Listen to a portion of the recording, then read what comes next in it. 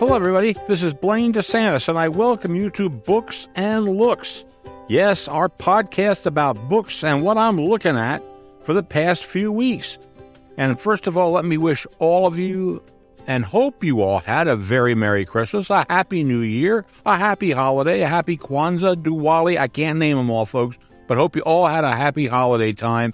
And now we're getting ready for the New Year's. And I thank you all my loyal listeners.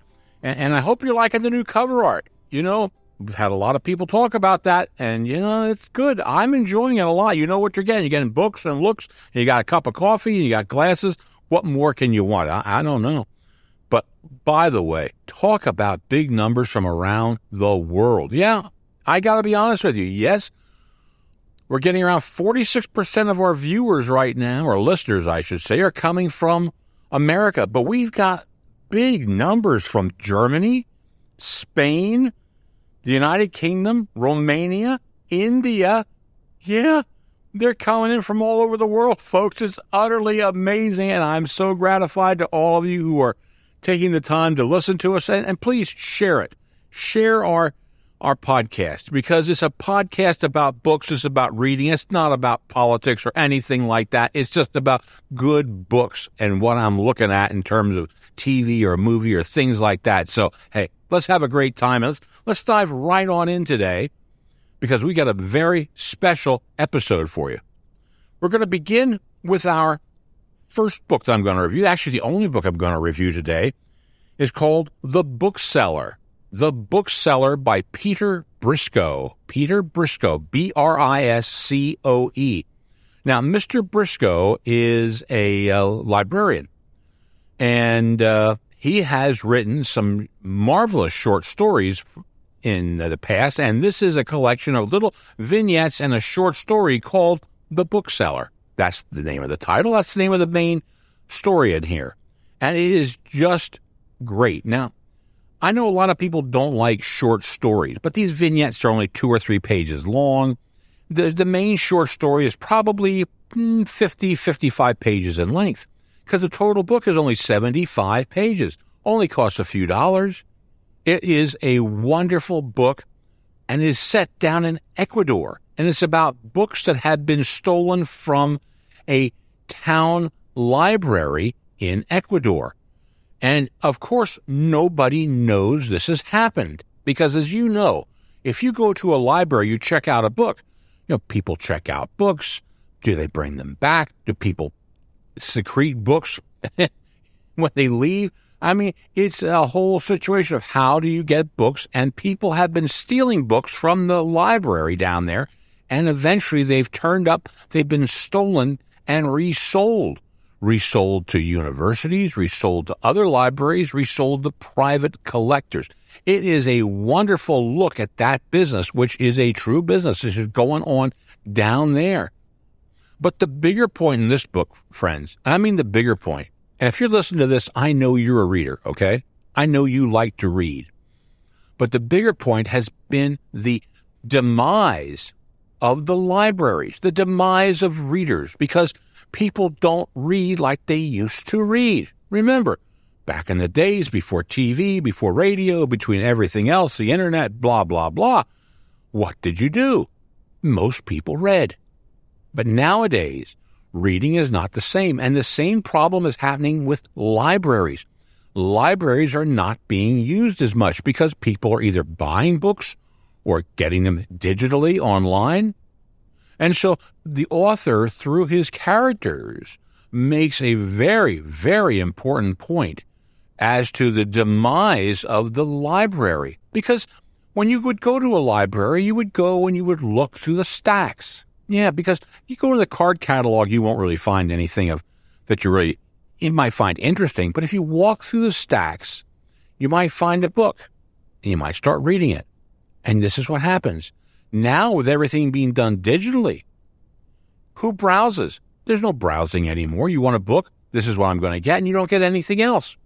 You lose that personal connection with a library, and you're losing a connection with books.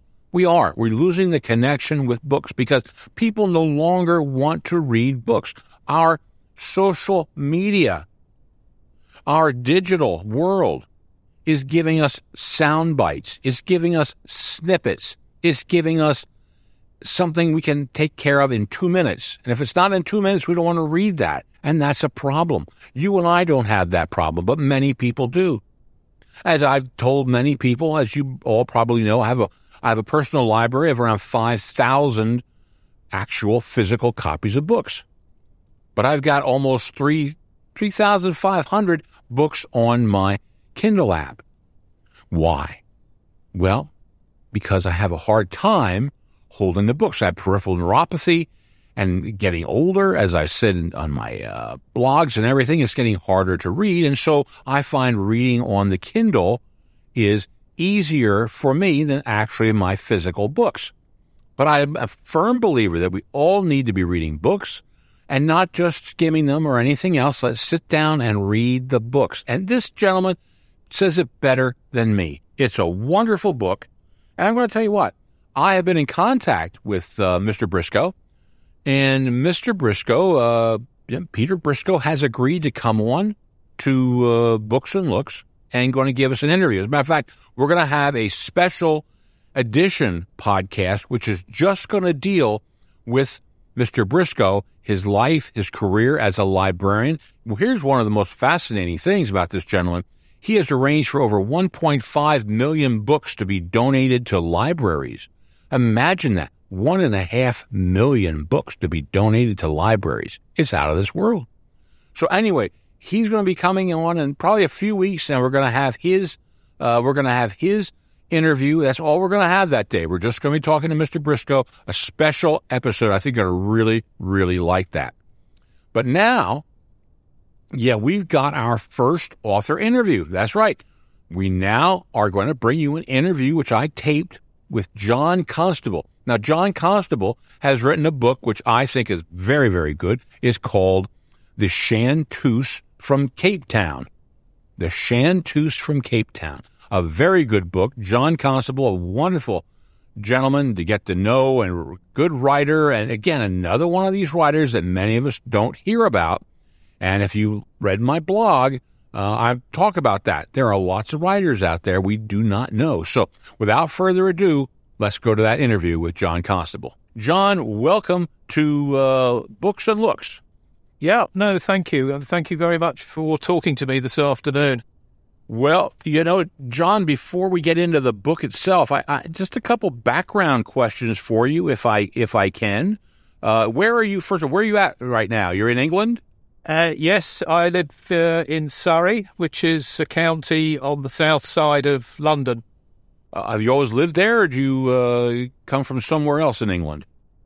No, I was actually born in a place called Epsom, which is also in Surrey, so I haven't really gone very far away from my roots. Epsom. Yeah. Isn't there a big derby there, the horses? There is, yep. No, that takes place still every year, so yeah. Okay, yeah. Good, wonderful. Well, before we get into the book, a little bit on your background. Is your education, what jobs you had, and what got you into writing?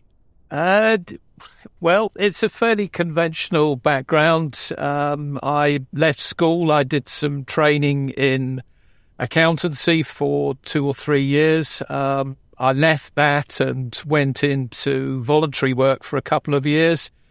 Worked for a period of time in local government and then wanted really a new entrepreneurial challenge. So I moved into recruitment and I worked for somebody else for about 5 years and then I set up my own business. And spool forward 20 years, I retired formally from that 10, 15 years back, and I've done some other things in between. As far as the writing is concerned, that really started very early. I actually wrote a book in my late teens. I don't quite know where the impetus came from, but it's something that I've pursued intermittently over the succeeding decades, of which there have been far too many, I think. Yeah, it's something that I got back into with some more focus about 5 or 6 years ago. So the book that you're seeing now was essentially completed about, as I say, 5 or 6 years back. And I've then gone on the journey in terms of trying to achieve publication. And I'm delighted now that, there is a paperback available. It's something which I always prefer to read books that, you've got in your hands rather than read stuff on screen. Uh-huh. Wow.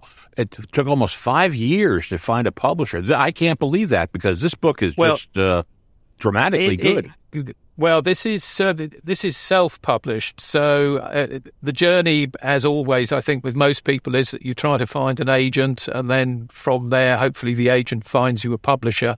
I've had 1 or 2 near misses on that front, but it's incredibly difficult these days to get an agent to take you on. So you then start to look at alternatives, and self-publishing has come on a very long way, I think, in the last few years. And a lot of authors now prefer to self-publish because there is, in fact, actually more money, I think, to be made out of self-publishing than going the route in terms of, finding a big backer who hopefully will put some money behind your, debut novel. So that's the journey, and that's what I'm committed to now, I think, going forward, unless somebody comes to me and says, well, we could do X, Y, Z for you. But we'll see. This is a marathon, isn't it? It's not a sprint unless you get incredibly lucky. I think you just have to stick with it and, keep ploughing away. And hopefully things improve and change. Yeah. Now that's fascinating because it's interesting in the fact that I think I'm getting more and more books that are being sent to me that are self-published, and I'm finding the work tremendous. I mean, I just love the writers out there who I'm discovering who should have major imprint labels publishing their works, and you're one of those. Well, as I say, it is very, very difficult, and I think like any activity within creative media, it's extraordinarily competitive, and as I say, I think you get to a point of thinking, okay, well, perhaps I need to take more responsibility for this and get on with it, and we'll see where we'll see where we go. Good for you. Now, do you have any influences in writing or any favorite authors that you enjoyed that got you into this genre of writing? I'm not sure. So particularly, I was thinking particularly about this question when you posed it. And I guess where it started from, going way back, and we're talking sort of 50 years, I was very impressed with Frederick Forsyth's Day of the Jackal. I don't know whether you've read the book or you've seen the film, but both. If you've done neither, right, okay. And I just thought, well, maybe I'll try and emulate that, and I'll launch this spectacular career. But of course, in the way of these things, at the end of the day, it doesn't pan out necessarily like that. I used to read a great deal when I was young. I still read. I have favourite authors. Raymond Chandler is a big influence because of his style of writing. Graham Greene, Sue Grafton's Alphabet series, and a standard which I come back to and I do which I do read repeatedly, John Buchan's 39 Steps. Have you read that? Are you familiar with that? Absolutely. I'm a big fan of his. Yeah. No, that's a fantastic book, and as you know, you can read that from start to finish in a couple of hours. But I always take new things away from that. I'm so happy you mentioned John Buchan. I don't think many people have read his works over here, but I loved it. And the thing is, everybody thinks that Hitchcock's movie was based upon his book, and it may have had some loose to it, but nothing at all like the book. No, there've been, I think, 3 film versions, and none of them actually follows the book completely. Certainly, as far as the denouement is concerned at the end. But that's a real standard, and I don't think it's ever gone out of print. I mean, it was published in 1915. It's like I have this love for Eric Ambler, who Le Carre considers the godfather of that genre, you know. Yeah, I have a first edition of the Mask of Demetrius, unfortunately without the jacket, because with the jacket that increases the value of it exponentially. But yeah, no, that's a wonderful book, and I've read that 3-4 times. Real classics.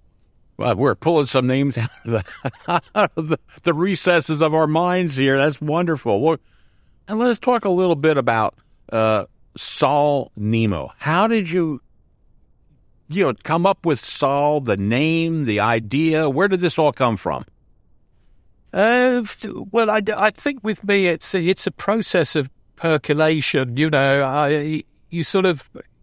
get something in your mind. It's a grain of sand, and you start to build on that, and that's the way the process starts and is continued. And that was what I did, and I wanted to create a character that was different, because there is so much, I think, of a sort of sameness about a lot of characters. So I was looking to try to break the mold a bit, and setting the work in South Africa also is another part of this dimension, I think. So you've got this character who's sort of really a bit conflicted between two different cultures, and he stands awkwardly between them, between the two of them, and he's got this, these sort of mental health issues as well, which makes him more vulnerable. So it was really just trying to put all that together, but it's not something where you sort of sit down with a blank piece of paper, or just fire up the laptop and think, okay, well, look, I'll make some notes about this guy. It percolates over a period of time, and that's the way it has happened. I love it. The very first communication we had, I think, was through your publicist when I asked Saul, was he mixed race? Because I got from the very beginning, I can't pronounce the name of the gentleman who was like the financier, Dutoit or something like that. Dutoit. Dutoit, okay. Dutoit, yes. Yeah, and you could just tell when he walked in that Dutoit was dismissive of him. And I thought, there's something here. Now, you picked mixed race, and I never even considered an Indian mother. That was fantastic. Are there a lot of Indians in South Africa? Well, I looked back on this this morning, in fact. So I just wanted to refresh my memory. There were a lot of Indians who came over at the end of the 18th, beginning of 19th century, and were brought over by the British, essentially to provide labour. And many of those, and there is still a very strong community, settled in Durban. In addition to that, you've also got the Cape Malay population, and they tended to settle towards the Western Cape and Cape Town. So what I envisaged here was that Saul Nemo's mother is actually of Indian stock from Durban, and his father has these roots which date back to the Dutch founding fathers. So he's very privileged, and obviously became very, very wealthy. So again, that's a contrast. You had mentioned to me that you're actually leaving to go back down to South Africa in a few weeks. Why is that? Well, my wife, who is South African, has a son and daughter-in-law and 2 grandchildren who live there. So we try to get down every year, and we'll be going for a couple of months. And it's an opportunity to soak up some sunshine and probably a fair amount of beer as well. and escape our diabolical winters in the UK, which are long and dreary. Will you get a little research in for future Saul Nemo books? Just try to keep my eyes open while I'm down there. But you know yourself, I mean, the internet these days is a wonderful resource. I mean, you come across something and you just think, I'll just do a Google search and see what I can turn up. I make quite a lot of use of Wikipedia, which, I mean, is fantastic. And I've got, I've lived long enough, and I think I've hopefully got enough imagination to be able to think, well, okay, so I can sort of research this online, and I can then get a feel for what it would be like to be in that sort of situation. So that seems to work quite well for me. And the feedback I get from people is, well, yeah, that's how it is. So that's what I work on. Good. One thing that I've always, when I was reading this book, is you made Saul Nemo a real person, because he has some issues, and he's trying to work through those, and he eats. I mean, the guy eats. You actually have eating scenes in the book, which I love, and most writers don't do that.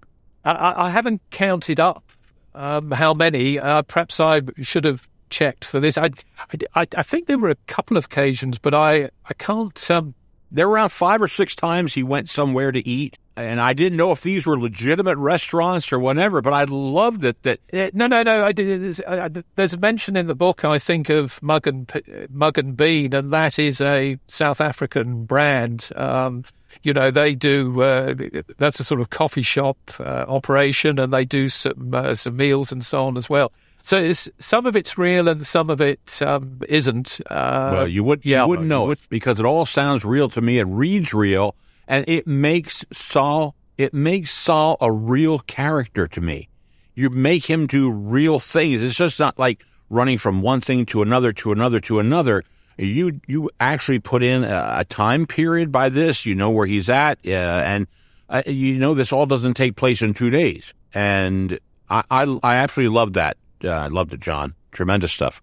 Well, this is one of the techniques, I think, in terms of the writing, because I do create a very short synopsis for each scene that I write, but I'm also tracking the days that pass between the onset of an investigation and then how it plays out, because I think you need to have some idea of the timeline that you're addressing. And, of course, the other thing about it is that if you write 100, 200 pages and then you're suddenly thinking, well, there was this scene way back, but I can't really remember quite where it was, and you have to spend a lot of time, fiddling about trying to find things, which is not very good. So I do that on an ongoing basis as I write. I mean, the book that you're looking at the moment is 55 scenes covering a period of several weeks, but that's a good ready reckoner. Yeah, great. Wow, that's very good. Now, the book we're talking about, The Chanteuse from Cape Town. Just a very quick synopsis for the listeners out there. What's this book all about? Well, it introduces my main character, obviously, but essentially, the onset is that he is approached and advised that a lady by the name of Mira, who is the wife of the man who's been like a father to Saul, has been kidnapped. And that's really the starting point. And from there's an attempt at an exchange which goes disastrously wrong, and Saul gets shot.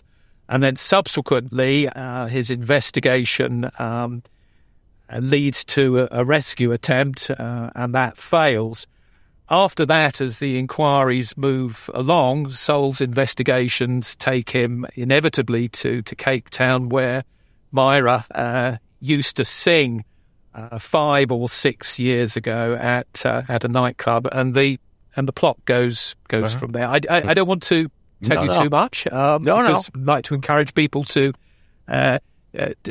read, but it's essentially the action moves between Port Elizabeth and Cape Town, and yeah, that's what I like about this book. Is it is what I consider an action book, but without all the necessary guns a-blazing that I get when I read maybe a book by Steve Berry or others out there who just start blowing things up from day one, and it's just like nothing. It's not believable.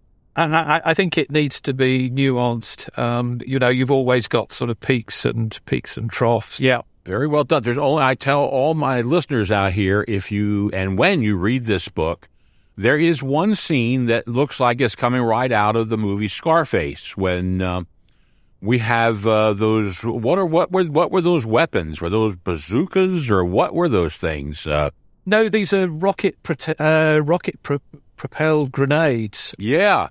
Yeah, all I'm thinking, John, is say hello to my little friend, because this guy, he blows up everything. It's wild. That's the only real, I thought, the massive destruction scene in there, and it was perfectly done, perfectly placed, and I loved the whole thing. You did a great job, Now, let's ask a little bit about Saul. Is Saul Nemo going to be coming back again?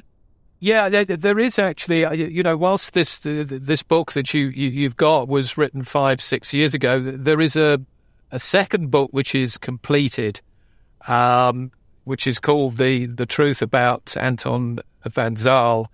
And I'm hoping to publish that perhaps late summer next year. Just need to see, I think, how it all fits together in terms of logistics and time and so on. I mean, apart from anything else, there's a whole new book cover which will need to be designed, and that can be a bit of a process. And I'm currently working on a third book, which I think is about 3/4 of the way through, and that's called The Lost Sister. So we can look forward to more of the Saul Nemo mysteries. I like that. Yeah. I'm not quite sure what I do after I finish the third Saul Nemo book. I've got something else in mind that I might like to tackle as a sort of standalone project. But we'll see how we go. That's okay. That's wonderful, and that's the part of the whole creative process. One thing spawns something else, and no trouble there at all. That's great. Now, hey, a little question. COVID, how has that affected you as a writer, and has it disrupted anything? No, not particularly, to be quite honest with you. I do, in fact, a lot of voluntary work, and all that's happened during COVID is that I was working remotely from here. But then, I work essentially on my own anyway. I mean, it's obviously been very frustrating from a social standpoint because we went through these lockdowns and we've had all sorts of stuff just as you have had in the States. But it's not impacted me too much because, as I say, a lot of the work I do is sat behind a computer. I can email people, I can talk to them on the phone. Not really a problem. Good. Yeah. Good. I thought I was in the clear, and then around the 4th of July this year, my wife got COVID, and then 2 days later, I got COVID, so I was laid up for around 10 days with the doggone thing, and I didn't feel lousy, but you felt lethargic. I was coughing a lot. It just throws off your whole schedule. So yeah. No, it does. I in fact got COVID in South Africa when we were last there, so we pitched up in mid-December, and I got COVID at the beginning of January. But I mean, the symptoms were very, very mild. It's just this, it's just this isolation thing, so that you don't pass it to other people, and that's really, really tedious. Let me ask a little bit about your writing schedule. I ask everybody this: do you have a set time and pattern, or do you write as the spirit moves you? No, my view about this is that you have to write. You've got to have some discipline about it, because I think if you work on the basis that you'll just do it when the muse hits you, that's not really a recipe for getting anything very much achieved. So what's been happening certainly over recent times is that I tend to do most of my writing at weekends. I don't work very quickly because I'm a perfectionist by nature. So if I put something down on paper, I tend to be, trying to sort that out and getting it right before I move on. There are two very different schools of thought about this, and the one I think which often prevails is this feeling, that you've got an idea and a plot sort of vaguely in your mind, and you just start writing reams and reams and reams of stuff which you then go back and edit. I can't work like that. It's a very much more considered process as far as I'm concerned. Even working like that, I mean, you don't get it right all the time, obviously. My starting point each week when I try to get some fresh words down is to look at what I've written the previous week, and I go through a process of editing, and gradually, you sort of sink back into it, and hopefully you then move forward and you've got some more words at the end of the weekend than you had when you started. But every writer works in different ways, as I'm sure you know. And yeah, there have been some very quick people. I mean, are you familiar with Georges Simenon and Maigret, the French detective? And, I don't think I am. No, Georges Simenon wrote an enormous number of books, and he would sit down and write a book in 2 or 3 days, literally. I mean, they're very spare in terms of style, and they're entirely plot rather than character driven. But yeah. How long are the books? A couple hundred pages? It's a long time since I've read one. I mean, they would lean on the side of brevity, I think, probably a couple of 100 pages. But, I mean, he was enormously prolific. So that's another one you might look into. Yeah, I will. Yeah. Try a Maigret and see how you get on with it. Wow, that's interesting. So, but before you start writing, you have an idea where your characters and where your scenes are all going, I'm assuming. It's not mapped. I mean, from the way in which I work, it would actually be better if I could sit down and just sort out a whole book from start to finish. But I tend to have a starting point, and I've probably got that sort of firmly fixed, and I know where I'm going to go. And I've got some idea how it might end up. And then there's all this stuff in the middle, which takes a lot of sorting out and evolves gradually over a period of time. Well, I'll tell you what, I thought you did a wonderful job with this book, and I really, really have been impressed with this. I've been telling everybody about this, and we're recording this this interview before John leaves for South Africa because I'm trying to get it scheduled that when you hear this, everybody out there, it's going to come out right before his book hits here in America, and you can run out and buy his book on Amazon and get it, and be as excited and thrilled about this author as I am, because John, you did a great job. That's very, very kind of you. I'm very gratified. I mean, as I think I said in one of the emails that we exchanged, Blaine, writing inevitably is a lonely business. I mean, you just sort of sit here behind a computer and the world goes on all around you, and you're not quite sure what sort of reaction anything you produce is going to have. So that's very gratifying. But the operative date is the 19th of January. That's the launch for the ebook and the paperback. Your interview will be starting the new year with us, and you'll be in South Africa when it comes out, but I'll get you a link for that, and you can listen to you and me chat once again. And I don't want to take any more time, but I just want to say, John, thank you so very much for coming on. Thank you for writing this book. That's Saul Nemo, great character. I look forward to reading all the rest of your works, and I hope you have a happy holiday and a happy vacation. I extend the same good wishes to you, and I hope you have a very happy new year. All right, I hope you enjoyed that interview with Mr. Constable, John Constable. He's on his way now down to South America. So have a great vacation, and we look forward to the next book in that Saul Nemo series. Anyway, before I get into my looks portion today, I just want to again remind you of the website, the blog that I have is called viewsonbooks.com. And you can go there and you can read many more book reviews that I have done, author interviews that we have for just specifically for the website.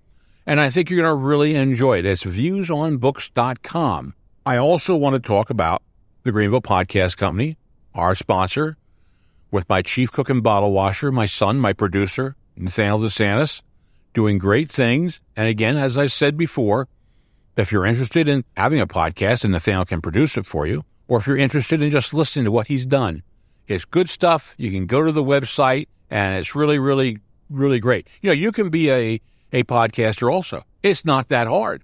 It really isn't. And with Nathaniel behind you, I'm telling you, it's going to be really a fun experience for each and every one of us. So, the Greenville Podcast Company, where you want to go for all your podcast needs. And now we go to the looks portion of the podcast. As I said, we have just passed the holiday season, so I want to ask all of you, have you watched Christmas movies this year? Have you watched Christmas movies? Okay, now there are three categories, I think, that you have. Some people love to watch the classics, The Miracle of 42nd Street and all the other ones.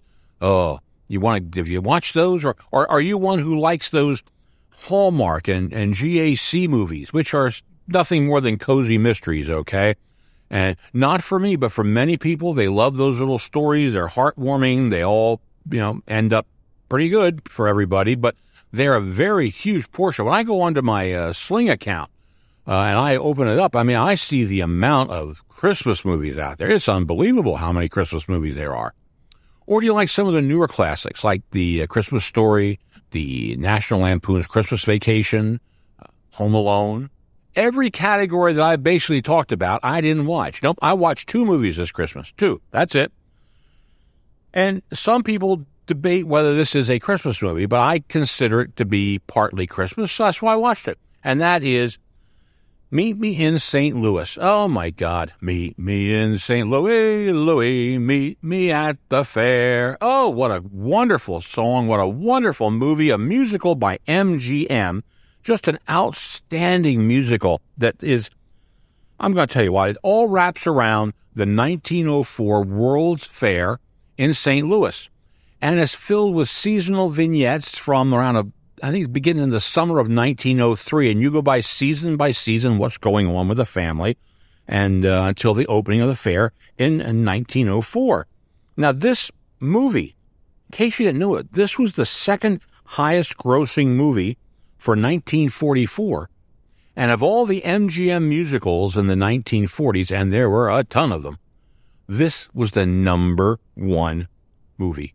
What makes this important is not only do we have the World's Fair, but we also have the internal debate of the father wanting to move from St. Louis to New York City to further his legal career. Well, the family's not too excited about that because they think nothing's better than St. Louis. And so we've got that going on. We've got Young Love featuring all the girls in the family. And we've got the songs. Like I said, we've got Meet Me in St. Louis, which was done specifically just for this show. Another song written just for this movie, Have Yourself a Merry Little Christmas. Judy Garland sang it for the first time ever on this movie. So that's there. And then there is my favorite, yes, the trolley song. Do you remember the trolley song? Oh, my God. Clang, clang, clang, went the trolley. Ding, ding, ding, went the bell. Zing, zing, zing, went my heartstrings. From the moment I saw him, I fell. Okay. Not Judy Garland, folks, but it's my impersonation on that song. And I tell you what, it is a wonderful song. It's a simpler time.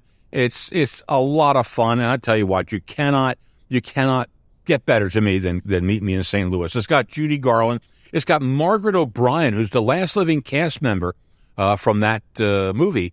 Mary Astor is the mother. We got Marjorie Main, one of my favorite actresses, Marjorie Main. She was in Ma and Pa Kettle. Now, you're going back to the old days there, but I love Ma and Pa Kettle's movies, and she was Ma Kettle.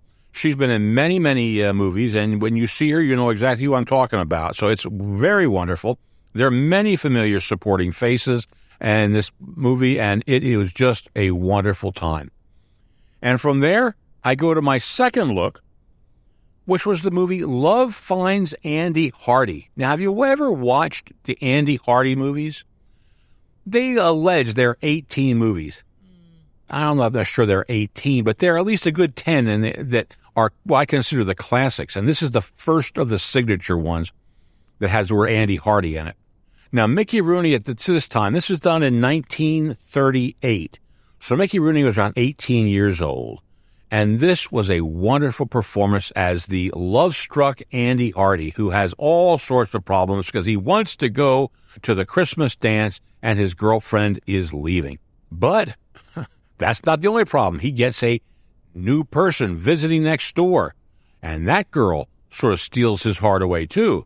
That girl, Judy Garland. Oh, yeah, Judy's in this one also. She was 16 at the time of this filming.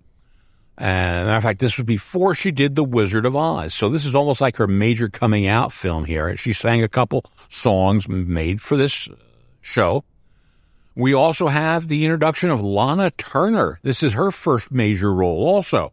So she's in this. And we got characters and character actors that you've seen all over in all these older 1940s, 50s black and white movies. They're all there. It's fun. Andy Hardy schemes his way into getting a used car for $20, and it's a simple time. It's a simple time. That's all people want to have that and go back to look at that, because by the end of the movie, Andy Hardy has 3 dates for the big Christmas dance, and how's he going to juggle all those problems? I'll tell you. It's simple. It's pleasurable. It was just a lot of fun, and those were my two things I was looking at. I'm looking at Meet Me in St. Louis, and I'm looking at Love Finds Andy Hardy. I can't think of a better way for me to spend the Christmas holiday season. So with that, I'm going to say goodbye for now. We'll be back in a few weeks again. We have a lot of author interviews lined up. We have a lot of people who want to come in and do an interview for you on the podcast. We even have a lady coming in from Ocean View Publishing, who's just a public relations lady, to talk about her job. So between authors, readers like our good friend Donna Van Norden, who, I thought Donna did a great job last episode. I'm very happy she would come on and be our first guest. And again, that's what we want to have, real readers, because these are great books we're talking about for real readers, okay? On behalf of the Greenville Podcast Company, on behalf of viewsonbooks.com, this is Blaine DeSantis saying so long from Books and Looks.